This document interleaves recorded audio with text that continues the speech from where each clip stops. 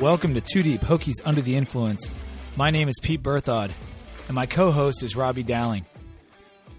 This was another tough week for the Hokies. We've had a couple of them throughout the year, and going down to Miami, playing in front of that meager crowd, and coming home with the loss was disappointing, to say the least. Meager? That place was packed. That was huge. There were the 3 banners that were flying around. It got upgraded. Started the year, I think, only with 1 banner, and then there were 2 negatives against firing Al Golden and 1 positive to keep him around. It's bizarre. Can you muster a cheers for us this week? Because I could use a shot, but I'm not sure if there's anything to cheers about. We said we were going to keep it relatively positive. We'll go through some of the negatives, but Brewer's coming back, so let's cheers to that. It's homecoming week, so that's exciting for a lot of the kids and the players. Let's just cheers to that. We'll get Brewer back on the field, which is exciting, and I think he's going to perform well this week, and I'm excited for him. He said it was a tough rehabilitation for him because he did want to be out there supporting the team. So I felt bad for him. I'm glad he's going to be back out there. I know he played last week, but starting for us this week. Cheers to that. Cheers, man.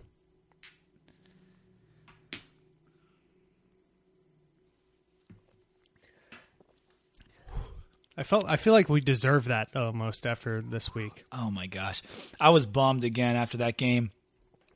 And before we get into the recap, because I've got a lot of things to say, I'm sure Robbie does too.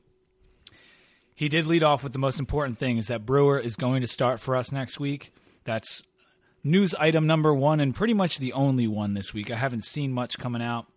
There might be some more stuff comes out. We're recording this on Tuesday, tomorrow morning, but the only other news and note was Dion Newsom being suspended for DUI. Dion really hasn't been on the field, and I don't know why. I liked Newsom coming into the year. I mentioned in our season preview, I thought he could maybe win that third wide receiver slot. This is not going to help. He's barely seen the field as it is. So that's a bummer. So he's on the team. He's not, but he cannot play, I think. Is that the way that they worded it? Yeah, he's been suspended, and it's not as if he was really playing anyway, right, unless he was a gunner on special teams, which I haven't seen. But he can practice, I guess, and hopefully he gets a little scared straight action going on so he can not be driving around drunk, which is not a good thing. But the news, that we want to take away is that our starting QB, who we expected to have at the beginning of the year and throughout the season, Brewer, will start this week. We're excited about it. This is the team on offense we expected to have in the beginning of the year, and we'll talk about that when we preview Duke. For now, let's recap Miami a bit, and as we said before, that was a really rough loss, and not in the way that ECU was, because there was mistakes there, but this was just so winnable. Yeah, it was winnable. We should have played better. We gave it away in a lot of respects. Obviously, the turnover margin was not in our favor. It was one of the things that we tweeted out right before the game from our account, was the turnover margin was going to be critical in this game, and it ended up being very critical in this game. It was winnable. I can't sit back and say that we should have won that game. No, and it depends on how you're interpreting should have or not, whether you want to say that. And when you shoot yourself in the foot so many times that you have a stump like we did, you don't really deserve to win the game. Mm-hmm. But we handed them what I thought was 14 points in the first half, right off the bat with the slip out of the hand, and they recover and go in a play later for the touchdown. Motley just slipped out of his hand. It happened in the Pitt game, happened in this game. At least at Pitt, it was raining. It was raining. This time it was dry. The announcer, I was listening to it. Let's find some levity here. The announcer yesterday, I was listening to it again, goes, that humidity will really get after you. I remember hearing I was dying laughing just because I was in such a bad state rewatching the game. I couldn't believe it, and I saw it, and it's like, you know what? That will happen, but it was literally like we handed them 7 points. Then at the end of the half, we all saw what happened there with them going right down the field after seemingly, I guess, Frank and the coaches thought we might get the ball back. And then the 45-yard pass to Waters that bounced off Terrell's knee and then somehow into his hands. It was awful. It was awful. They drove down, scored. So in my opinion, we basically just gave them 14 points and they won by 10.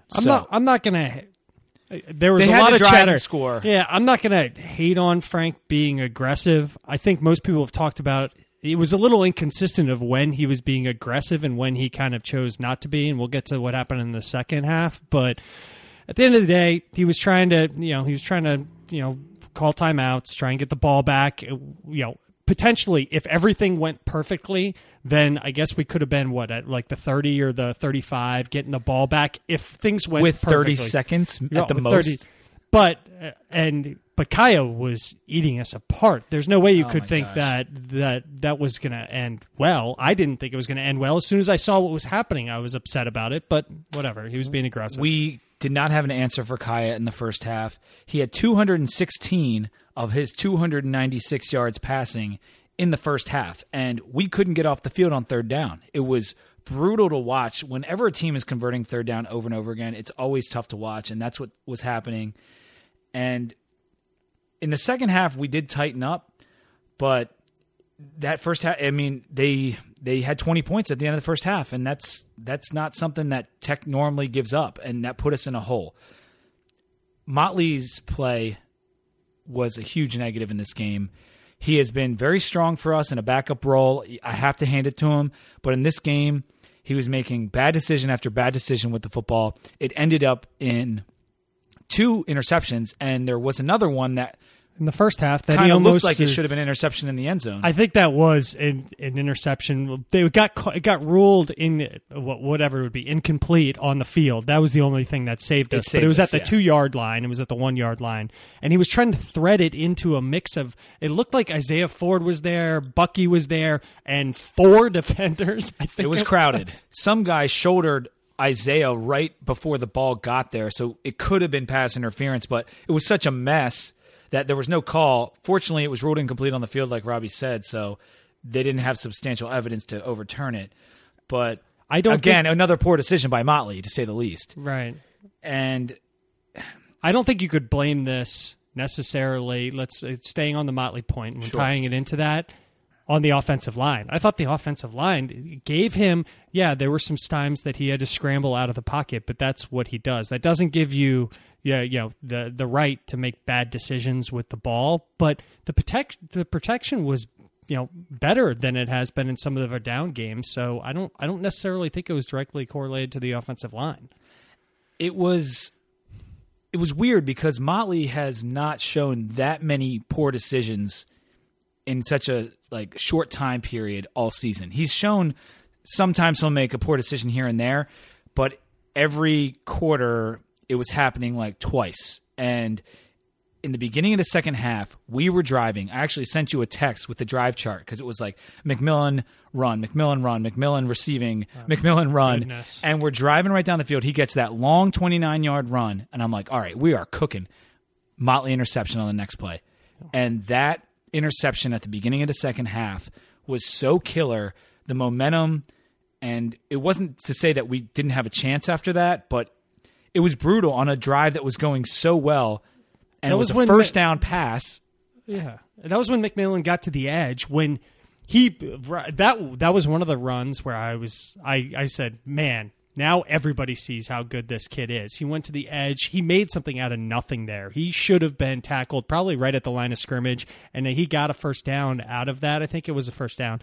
And immediately you saw Motley about to pass it, and I'm thinking to myself, why is he passing right here? Yeah. I understand you run the ball to open up the pass. I get that. But that is when you're only getting 3, 4, 5 yards. McMillan was getting at some points 8, 9, 10 yards, first downs. It was really impressive to watch him work. And you're right. Every time a first down came up and we're doing a little pass out in the flat, or in that case, the interception pass, I know you can't run it every first down. You can't become predictable, but we were mashing them. And if you're mashing, why stop? And it's just so unfortunate that it turned up an interception because it really killed our mojo in the early part of the second half. I want to move on a little bit to the positives while transitioning with McMillan. He not only was hitting the outside, like you said, he was working well on the inside too. And he was picking the right holes, making guys miss as usual, breaking tackles. I just love him. I'm thrilled that there is no rotation. I mean, Trey came in a couple 3rd and 1s, which I'm cool with. He's a big back, and he can get us a yard. But McMillan seems to be our guy. I'm a little, like you said, in the cheers, mad that we went away from it later, and part of that was because of the score and the time in the game. Yeah. But I love Trayvon, and he's still a beast. 115 total yards, 99 rush yards, and 6.2 yards per carry, which would have been more without that fumble in the backfield that he had, and then them not giving the ball anymore. The rest of the I game. don't even know if that was he was still jumbling the ball. I watched from the transition from Brewer. Yeah, I think you may have seen the French breakdown of it today. Anybody who was on key play, the breakdown, they tried to run a counter, but they ran counter back into cover where there was no like coverage and where the blocking scheme wasn't. And I don't think he got a clean handoff. He was still juggling the ball on that one.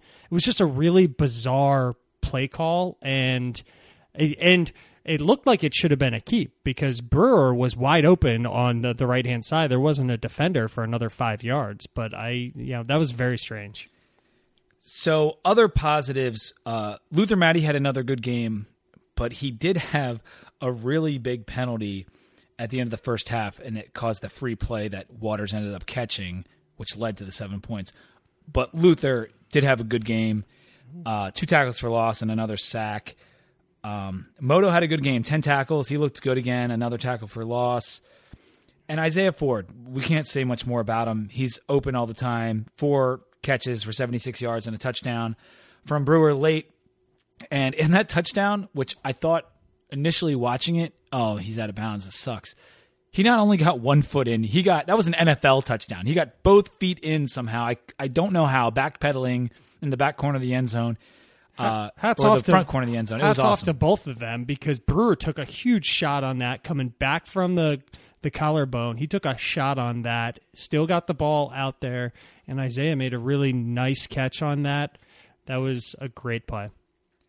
I guess we should talk about the Brewer coming in thing because you had mentioned it earlier, and you were saying like he should have started. I pissed off maybe a lot of people, although a lot of people retweeted what I said during the game was he shouldn't have been in. We were desperate at that point, and that was probably a little bit extreme on my side. I just don't get the logic. So here's the logic in my mind was Brewer they were keeping out for as long as possible until they need him because no matter what, he was going to be the starter again. And it was, in my mind, they had to be thinking, if we don't need him, we're not going to put him in, which, okay. But he had a broken collarbone. Either it's healed or it isn't, right? And with broken, now if he has muscle injury, then I get it. But with a collarbone and a bone break, either it's healed or it's not. So if it's not healed, he shouldn't be in the game. And if it is healed, then why isn't he in the game? So then it leads to the argument of, is he rusty? Well, if he's rusty and you're sticking him down in the fourth quarter, it just seems like that's just going to be a bridge too far for him to be successful and bring us back. Then again, he made that great pass to Ford. It just seems strange. Loeffler said it today, and I agree. He was trying to give the team a spark. Now, the reason Brewer wasn't in the game, if you're asking me, was that he was still coming back, and he was rusty. It's not that the bone wasn't healed necessarily. It's that he was rusty. Motley had been looking good in practice. And let's face it, Motley had been good for us. He had just won us a game in the ACC against NC State, and he had played pretty well and had played pretty well for the majority of the stretch that he had been in. So if you're looking at it and you're like, okay, I've got our starter who's a little rusty, and I've got this guy who's been winning us games and just won an ACC game for us, I'm going to go with Motley, give Brewer 1 more week to get reps and get healthy.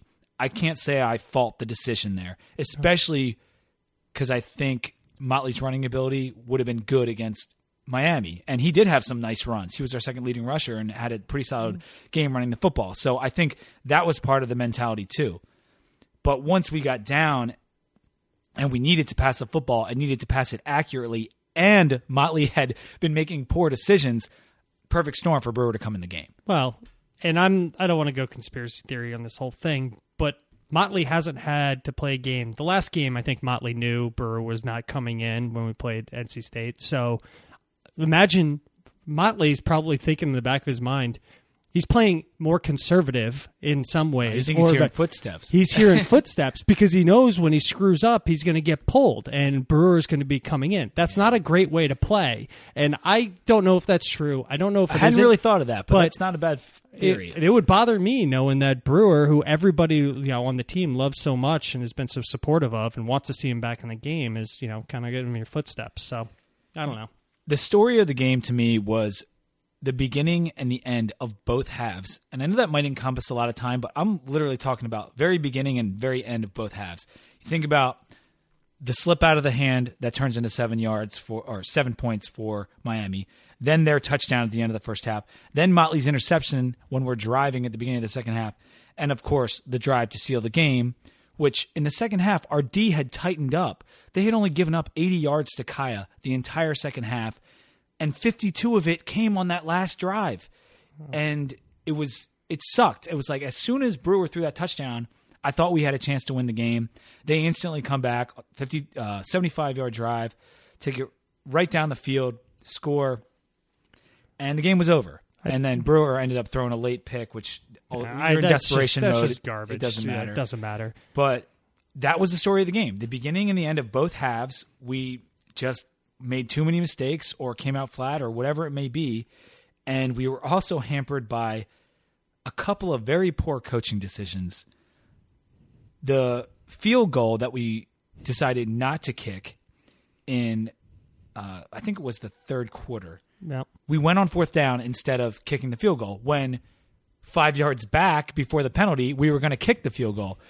And either one of which I thought Joey Sly had a good chance of making. So why wouldn't you kick it? Points were so precious at that point, like going for, especially because it didn't make it 4th and 1. It was still like a 4th and 5 or something. Well, that's what I was alluding to when we talked about the first half. The play calling was a little sporadic. It didn't make sense. You're aggressive in the first half, then you go a little bit conservative on one of the play. It didn't make a whole lot of sense. But I think you summarized it perfectly. I thought overall, we'll get into it. We defended the run well. I thought that was good. That's a positive. I think we're about to talk about this shortly. The slant passes were abysmal in the first half. They were running the same slant. They must have run it 10 times. I didn't count. Maybe I'll go back and count, but there was a lot of the same plays. I think we got to be careful with that going into future ACC games. And overall, I think we gave this game away, and we also certainly didn't earn it. And we probably shouldn't have got the win, even if we did pull it off at the end somehow miraculously. Yeah. I don't want to harp on the bad decision by the coaches, but I didn't understand the field goal situation that went on. And also there was a 4th and 1, and we were down 10, and we decided to punt late in the game. Didn't really get that either. And let's get rid of these freaking penalties. Yeah, and again with the penalties, I mean, there was 8 this game, but a couple of them, like the Woody Barron roughing the passer and the end of the first half was so critical. Luther made the one that gave him the free play. Then Woody Barron, to compound it with the roughing the passer, got them all the way down the field. I agree. Pass interference, we were getting beat. Miami has a really good wide receiving core, and Kai is a good quarterback. So I understand some of the pass interference ones where you're getting beat, right? That's going to happen. Those calls, these other ones, we were stopping the run. There's no reason for those penalties to be there. I don't understand. I know. Those, like you were saying just a second ago, those Miami receivers, first of all, they're all freak shows in terms, like athletically. We were up against so much more than what we've seen almost against anybody, maybe even Ohio State, in terms of just the athletes on the outside. And it showed, because every third down in the first half, it seemed, they got from a nice catch from one of their sick wide receivers. Even Yerby's their running back. You remember the one-handed catch that he made right off the bat on Matapuaka? Matapuaka, he came right around, and it was just a one-handed catch. You can't defend that. You knew you were in trouble right there. I'll end it with, I hate Miami so much. From the middle finger that got caught on camera to all the chirpiness, it's... Every time we play them, it's just, and we come down and we play at their level, and we get just as chirpy. And there were a couple times that Faison was off, talking to the refs. I don't know what's happening, in the pile and things like that. But I hate watching. I'll call it, really just rude football, like where people are just being assholes. That game was full of a lot of dickheads playing in that game. It was, and sometimes you need that, and that's going to bring me to my final point. And I have a theory after I say this, because you had a theory earlier, and I liked it in terms of why Motley might not have been playing good. Mine's as to why the team as a whole isn't playing well. And there was no one was fired up. There was no juice. There was no, whatever you want to call it, emotion from the team. Like after plays, like we made a lot of good plays on defense. There were several very nice plays, tackles for loss, hits on Kaya, even if you got the ball off. And no one was high-fiving anybody or like really like doing the jump and chest bump, whatever you want to call it. Hopefully Brewer in this Duke game will help. And Brewer coming in did provide a little bit of a spark. We did get that touchdown, and it was important. But I think teams tend to mimic their star players. And usually that's their QB. And on defense, Daddy and Kendall Fuller, Kendall's out, and Daddy doesn't have a sack. And Daddy's the one, I said in the pick game, he was the only one that was like raising his arms and trying to get the fans fired up and all this stuff, and he doesn't have a sack. Yeah. And star players need to lead by example. Like, if Daddy got a sack against Duke, it would be so big. If Brewer throws another touchdown pass, it's going to be so big. Like, your team follows their leaders, both statistically and in the locker room. And that's what, without Kendall, that's Daddy and Brewer. Those are our leaders. I don't think that's a theory. I think that's just fact. I think that's a great point, and we'll see how it plays out because it's been lacking. And we're getting almost everybody back. We're not getting Kendall back, so hopefully that leadership's there, and hopefully Daddy's lobster hands can actually get better, and he can make a sack because I feel bad for him. That was a lot of complaining about the Miami game. Robbie, I need to know what you're drinking right now. It's the Elysian. You recommended this to me, actually. I think it's a brewery that you're familiar. The Immortal IPA is what it is. This was damn delicious, I gotta say. I thought it was reminiscent of a couple of our favorites that we've had on our earlier podcasts, and it was hoppy, not too hoppy, kind of well balanced. It wasn't overly alcoholic. It's about 6.3 by volume. So, but overall, I liked it a lot. It was a great suggestion. Elysian is a good brewery, and I recently had their pumpkin ale this past weekend, and it was awesome. And this IPA is the same. It was a really, really good IPA. We got to talk about Duke now, and I wanted to give a brief overview as we do every week. And we're a little bit more familiar with Duke. Their coach is Dave Cutcliffe. And he's caused a resurgence at Duke, and it's been pretty incredible to see.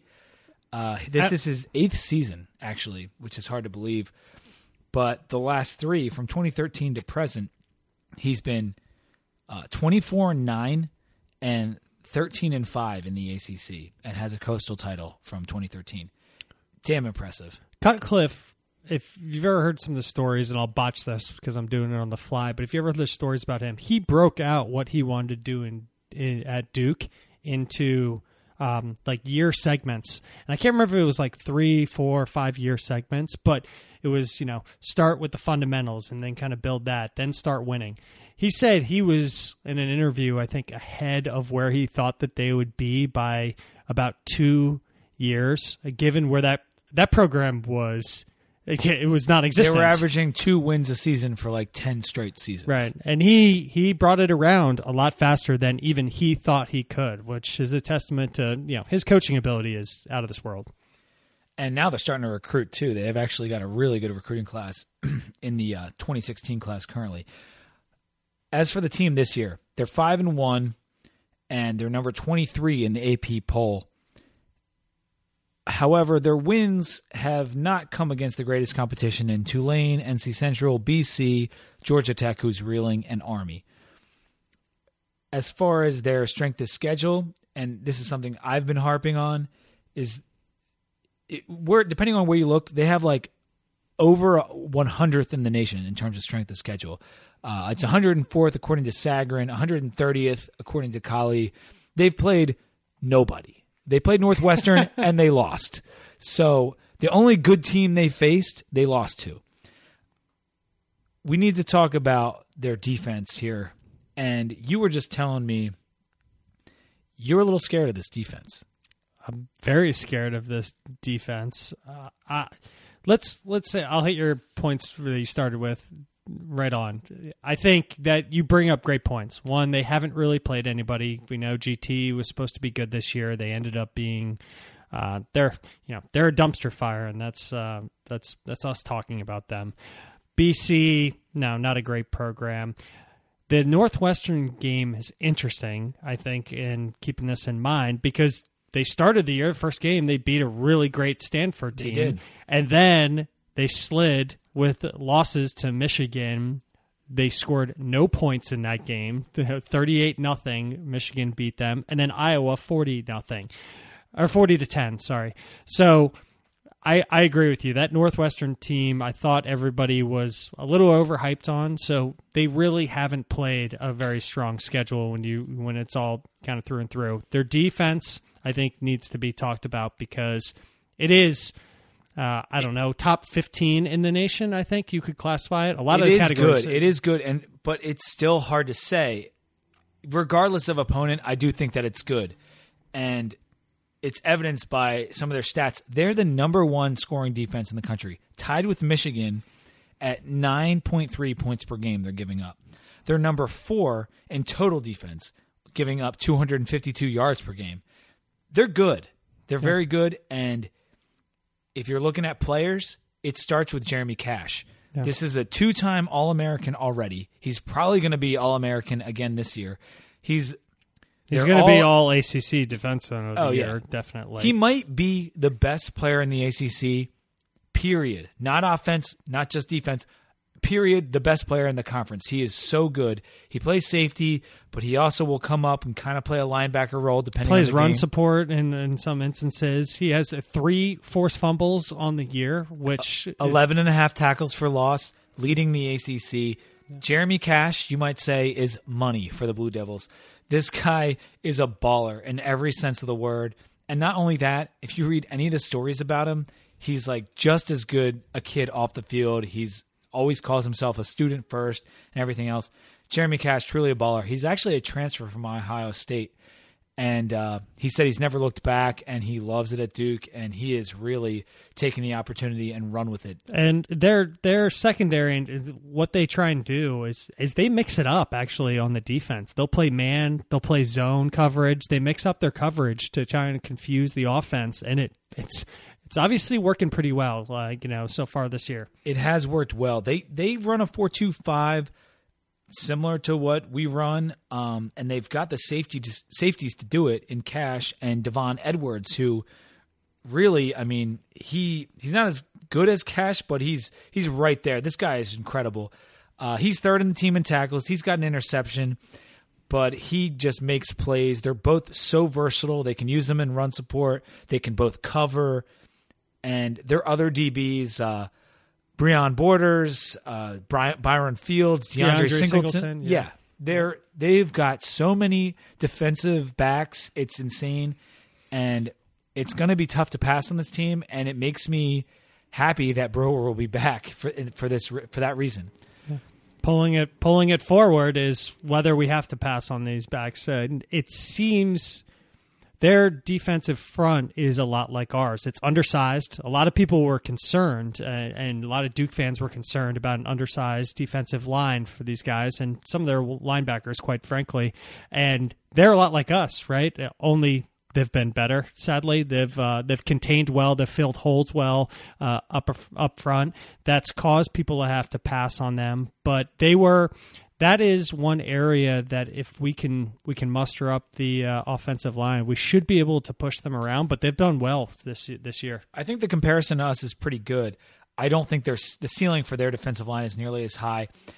But like us, they are a veteran group, and they stuff it like in the middle. They stuff the run well. Yep. On the outside is where they have a bit of a problem, and they're very experienced in some ways, and then they have no experience in terms of their backups. And that's very similar to us as well. Yep. Their D-line is probably their weakest defensive group.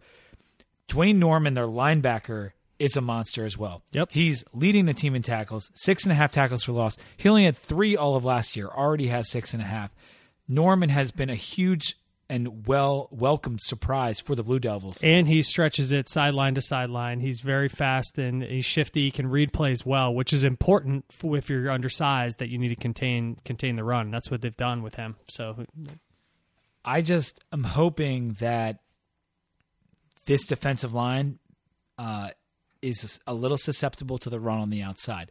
They're not a good pass rushing defensive line. Mm-hmm. They are 80th in sacks, and I think there's some susceptibility on the outside, and we've seen Trayvon get to the outside. We might have an advantage there. A.J. Wolf, I think one of their defensive tackles, has done a good job of shoring up a lot of the holes, so I think it's going to have to be on the outside. I'd love to see our O-line get in there and push people around and zone block and build holes. I don't know if that's going to happen, but I'm more than happy for us to run it on the outside as well, because I think that is a weakness. We talked about Dwayne Norman, but outside of him, I think they might be a little susceptible there, and that might be the place that we could attack them.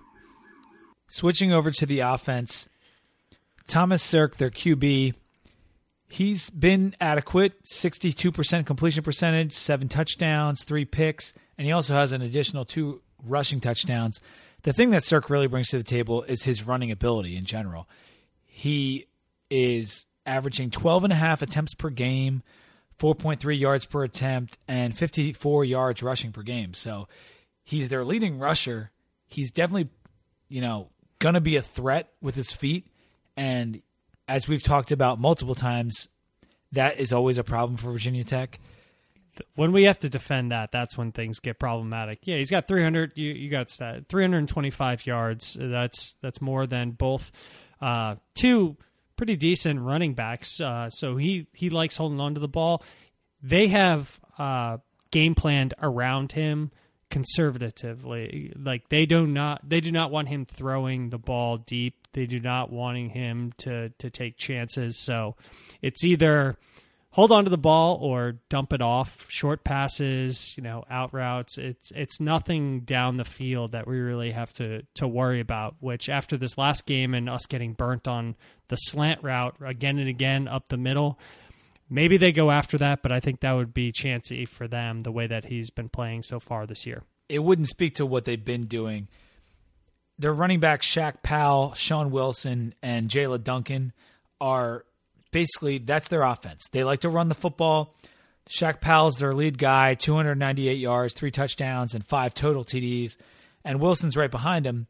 However, Jayla Duncan is coming back from an injury, and he's kind of their most threatening player in terms of big playability. Most physical, too. He's the big boy for them. He gets in there. The other 2 are more finesse runners. He's the more physical of the 3, obviously. He's got 7 yards per carry and 2 TDs on the season in Duncan. And like Robbie said, they like to use their running backs out of the backfield. 35 combined catches between those 3 guys. That's a lot of catches, and they like to dump it off. I don't think Sirk is the kind of guy that can go down the field consistently. That's something we might have to force him into if we can contain his running and these running backs running, which we've shown some success against. But they do have a couple guys that catch the football pretty well. And in fact, they've got 3 guys that catch it virtually identically. I've never seen anything this close. It almost looks like, and I'm going to use targets. So you got Rahming, and I'm probably pronouncing that wrong, TJ Rahming. You got Barnes and McCaffrey, 33, 31, and 30 targets apiece. So that's not catches, but the catches are pretty close as well. Catches are within 1 catch each. Yeah, and then yardage, 244, 266, and 266. That is the most balanced I think I've ever seen stat lines, and after this many games too. I know it's clear they don't really have a go-to wide receiver. They're passing to all 3 of these guys evenly, and they've had very limited tight end use. Although Braxton Devers 2 years ago was very good for the Blue Devils and is back from an injury, though he hasn't factored in much this season.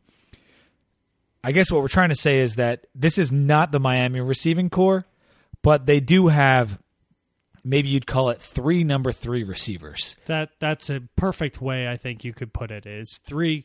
Maybe they creep up into a number 2 slot, but these are not what we just saw. What Kaya was throwing to. Those were super talented receivers. But you got to deal with them being able to spread it around a little bit here, and the running backs also factoring into the pass game.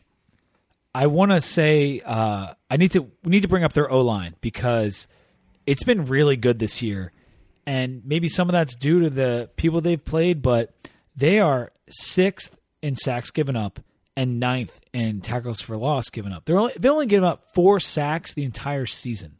That's incredible. In 6 games. That's really, really good, no matter who you're playing.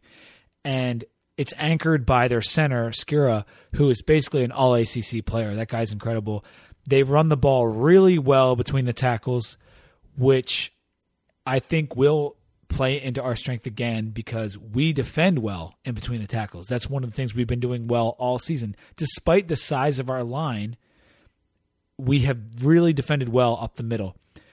So hopefully that will remain the case, but the offensive line from Duke, I'm not sure Daddy's going to get his first sack in this game because they protect really well, and Cirque runs well. So he's not probably going to allow himself to be sacked very much. For the advanced statistics, I think the standard down, rate, which is usually it's the offensive downs where you can either think of an offense being an advantage because they could pass or run. So, it's first down, it's less than 10 yards. Second down, it's 6 yards. I think third down, it's less than 4 yards.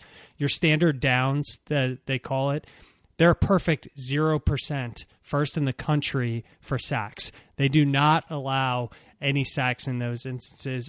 They are performing really, really well. This offensive line, Daddy's probably not getting his first sack, and we'll have to worry about everybody else as well. We'll see. I guess I want to summarize my thoughts in terms of how we'll do against this offense, and it's all about Cirque's running ability to me. You have to force him to throw. Maybe a big play or two here from Duncan, but they like to run it. And I expect us to shut down the run the true ball carrier running backs like we have game after game this year. And as long as you watch out for that short passing game they do, I think we're going to be fine. It's not a great offense. They're middle of the road in virtually every category. Do you have any differing thoughts on how we need to defend this team? No, I agree. Only them not being a great offense, we are, and maybe it's just our perspective of how good our defense is. We are so bad against mobile quarterbacks in my perspective. It's true. I would love, we could probably run the numbers. Maybe I'll, spend the week at work instead of actually doing it. But we let up so many yards against mobile quarterbacks that frightens me a bit. So I hope we just stuff the line of scrimmage and then have, just somebody there, sniping and just kind of making sure that, that doesn't happen in this game, because I think we have a little bit more flexibility, even though our defensive backs are, in some cases, young and not as experienced. I think they're talented, and I think they can handle the backfield with 3 wide receivers that are spreading the ball around, meaning none of them are very good, right, in respect to what we have and talent on our team. So I think we need to stack the kind of line of scrimmage and then have somebody there making sure that quarterback does not just keep running all over us. Even if they are good, we need to make sure of it, and we're going to force them to try and see if they're good, because I said it maybe in passing, but we have to stop Cirque's running. We have said it over and over again in this podcast. Running QBs cause us problems. If you want to go back the last 3 years, you can see it again and again and again. Maybe Motua Puaka's improvement will limit that with Cirque, and that has to be the case, because if he's running all over the place, we don't have a chance to win this game. Agreed. Flipping to our offense. I've said it a couple times. We need to establish the run. I like our chances of getting outside a bit, but Jeremy Cash will be a problem in pass and in run. And depending on what Loeffler can draw up, I think we will have some success on the ground. That is the weaker point. Their D-line and a couple of their outside linebackers, that's the weak part of their defense. So we need to attack it. They are also without one of their defensive ends, Kyler Brown, this game. He sprained his MCL against Army, so that's a help as well. So I like us to get outside a little bit and also inside. I like McMillan anytime. I think this is the kind of player that can make people miss regardless of strength of a defense. I like pulling, when we did it, pulling Malik back into the H-back role and then having him blocking for McMillan in this particular game, given some of the undersized kind of defensive ends that they have and their linebackers. I like that play just in general when we pull him back and have him. He's not the best blocker in the entire world, but he's he's a big body and he can push people back. So I like that. Obviously, Sam Rogers is going to do what he can. I think that the running game is going to be critical to this. I don't think they've seen, the same type of offense that we're about to put out there in terms of the ability to Brewer to throw the deep ball, and not necessarily as deep, but accurately. He is very accurate, 10, 15, 20 yards out, not throwing just kind of, dump off passes. So I'm excited to see what happens there. It's going to be, I think it's going to be really tough for us on the offense, but I think we're going to produce this week, and maybe that's just me feeling happy about it. No, I think you're right with the Brewer thing. I mean, Ford has shown an ability to get open on every team he's faced. Miami has a good secondary. Ford was still getting open, and Cam as well, for that matter. And Brewer will find Ford 5 to 6 times in this game. I'm convinced of it. We need a big day from Bucky. I really think that against this linebacking core, this could potentially be a breakout game for him. He's had some decent games. He had 2 touchdowns against Purdue, but he still hasn't had that breakout game, 6-7 catches. I think this could be it for Bucky. And in the same sense, maybe it's Malik. Malik will factor in as well. If we protect Brewer and are able to establish the run, which in turn will protect Brewer, we'll win this game.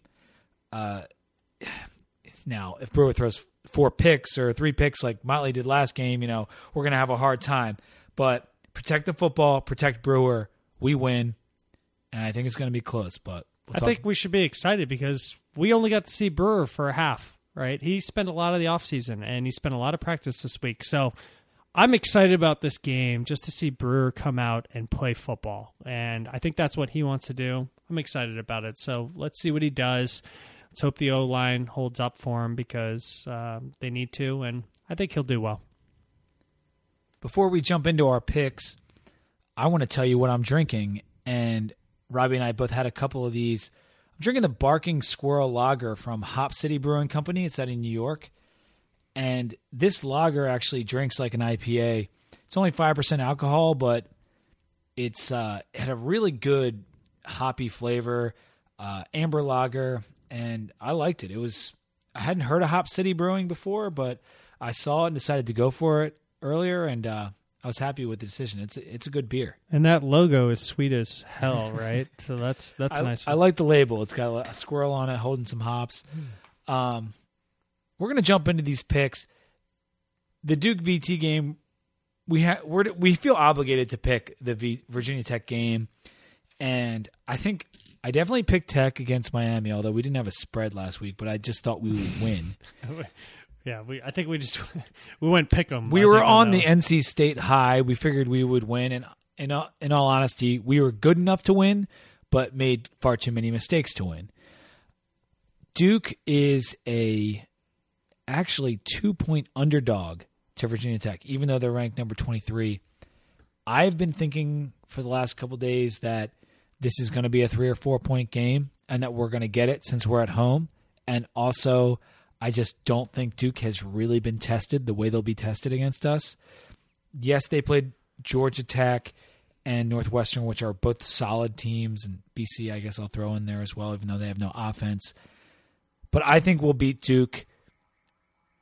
We gave you some reasons before, but I just think our offense will do enough, and our defense has been solid they were obviously susceptible to a good QB in Kaya, but Sark is by no means Brad Kaya. So I like Tech to win by 3 or 4 points, so I'm taking Tech.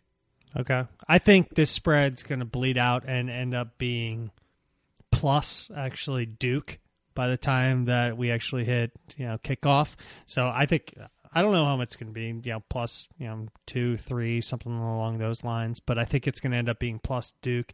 In any case, I'm going to pick Virginia Tech because of Michael Brewer, and he's coming back, and the offensive line, I think they even, Trayvon, everybody's going to be fighting their heart out to try and get that win for him with him behind center. So it's I'm not trying to slight Motley whatsoever. I just think Brewer has been a leader for this team. He's gone through a lot, and I think people are going to play hard for him.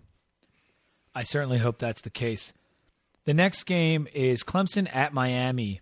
Clemson's number 6, and they're 6.5-point favorites against Miami, not even getting a touchdown, which is kind of interesting since Clemson has been dominating every spread they've been in. Maybe they think Kaya's good, I guess. He is good, but their defense was not great. And Clemson's defense is damn good. Yeah. So I'm going to take Clemson at 6.5. Let's just be quick here. We're both taking Clemson, I think. That I don't understand that spread. Maybe Vegas, as always, knows more than us. Pitt at Syracuse. Pitt's number 25. They snuck into the poll. And it's in the Carrier Dome. Pitt is 6.5-point favorites. This is an LSU hangover. That's what's happening here. That's why the spread is where it's at. Because these are some old Big East rivals, as we know well, and in the Carrier Dome was never good for Virginia Tech to play. I'm taking Q's at 6.5. I'm taking the Orangemen, and we'll just see what happens there. Robbie, what do you got? I said it from the beginning. Pitt is. I'll tie this whole thing together finally. Said when I watched the Pitt-Iowa game that Iowa was really good and Pitt played them very hard, and I thought both those teams were respectable. I think Pitt is still good, even with losing the running back. I got to go Pitt here. I can't imagine Syracuse and the Orange do this again. Next game is NC State at Wake. NC State is a 10-point favorite, which I find kind of a lot. I know it's Wake, but still, this is, a North Carolina in-state game. Remember the Florida State game that we called Wake's favor, and we got that one? I'm gonna go Wake. Yeah, I have to agree. I'm gonna go Wake as well. This was the toughest one for me of all these games. I do think that NC State is a good team. I think they're definitely better than Wake, but being as the rivalries and the old ACC type stuff, I have to go with Wake with that 10-point spread. That's just too many points. BC at Louisville. Louisville is 7.5-point favorites. What do you like? They're getting 7 in the hook. You're really low on BC. I still think they have a good defense. I think it's pretty good. This game is tough. I'm going to go extra half 7. Point makes a big difference. I know. Yeah, well, the extra half point is there on purpose, right? And I'm going to go, coming off that big loss against Florida State, I'm going to go with Louisville coming out with something to prove. They're 2-4. This game means a lot to them, and Adazio's defense is good, but Louisville, they really need to perform right now. I may be stupid, but I just think Louisville is way better than the record, way, way better. They've played a very tough schedule. I like Louisville to cover that 7.5, maybe win by 10, 15 points. UVA at UNC. UNC is a 17.5-point favorite against UVA. That is a massive spread for an interconference game, especially against a team in UVA that they just won their first FBS game last week and beating Syracuse in triple overtime. Well, first of all, let's just be clear. Notre Dame is better than North Carolina. So let's just put that in perspective. So we talk about the parity in college football. Let's just as far as whether UVA can keep it close. So, of course, that Notre Dame game was in Charlottesville. This one is in one of the roughest places that you'll ever play. Is that Chapel Hill? Yeah. Oh, yeah. You don't want to go into Chapel Hill anytime. But no, but I still do like UVA. I just think 17.5 points is too much, and I'm thinking you agree. Well, that's 100%. I agree with you. It's, hey, if they can keep up with Notre Dame, they can keep up with UNC. And I know, Marquise Williams has really turned it on. They're 5-1 right now. Yep, 5-1. Only lost to South and they Carolina. really should be 6-0. We were talking about this earlier. They should not have lost that South Carolina game. If they just ran Hood the entire time, they probably would have won that game. So, but I still think that's a lot of points. So, period. I'm going to go with UVA. Last game is FSU at Georgia Tech. FSU is 6.5-point favorites. We saw what FSU just did to Louisville. Isn't that small? Were you surprised when you saw that line? Well, it was 5, and it's moved to 6.5. So it's oddly small based on how bad Georgia Tech has been. And not that Florida State's been setting the world on fire, but they've been protecting the football, and they've been good. And Dalvin Cook is a monster. Yeah, he's a beast. So the line's at 6.5, and you know what? I'm going with FSU. I don't know what about Georgia Tech. Like, they kept it close versus Pitt. They were right there at the end against Pitt, which we both think is kind of good. But I got to take FSU here. Yeah. I think FSU is the smart choice. I can't tell if this is people thinking Paul Johnson's just going to start to figure it out. I can't figure out if it's the scheme of the triple option, because the triple option, I don't think FSU's really figured that out in the past. Yeah, I think they've beat, actually, Georgia Tech a few times, but it hasn't been a blowout. So I'm gonna go FSU as well. I think Paul Johnson's in a lot of trouble here this year. I don't think that they're at risk of not making a bowl game, but I don't think they're that up against the ropes that they're going to come out and get motivated for this game against FSU, and I think FSU is more talented. And I think that they probably tried last week against Pitt. Like, they gave it all they had, and it still wasn't good enough against the athletes of FSU. I don't see that triple option getting any better. So, yeah, I like FSU. That will wrap up our picks for the week. We are going to do college story time next week, based on the loss and the fact that I can't think of anything off the top of my head right now. Did you just bail on college story time? I'm bailing, man. I can't. I don't have anything, and I don't want to just like tell some story that's kind of okay. So we'll come back with it next week, hopefully after the win against Duke, and I'll be in a better mood to tell a funny story. Yeah. And a couple things coming up that we have. We haven't figured out times and places and all those things, but we do have 2 guests that are coming on the show that we're going to on the podcast. More. Yeah, no, I'm not going to tell you anymore. We got to lock it down first between our schedules and their schedules. But we have a couple more coming on. I hope everybody enjoyed the guests that we had when we were down in Blacksburg, and thank them for coming on. So definitely stay tuned for that, because we're going to have more of that in the future. Make sure to email us any questions you have. It's 2deepvt@gmail.com. And make sure to follow us or hit us up on Twitter. It's at 2deepvt. And if you subscribe on iTunes, if you could give us a rating, that would be much appreciated. 5 stars, no big deal. Just throw that at us. That'd be awesome. I'll take a 5 stars. I'll pay money for just any stars. That'd be good. Just $1 each. That'd be perfect. The amount of it would be better than any of the recruits we have in this recruiting class. So let's go with that. And we'll be bringing you hopefully a game song later in the week, and our preview for BC next week, Halloween night. And until then, go Hokies.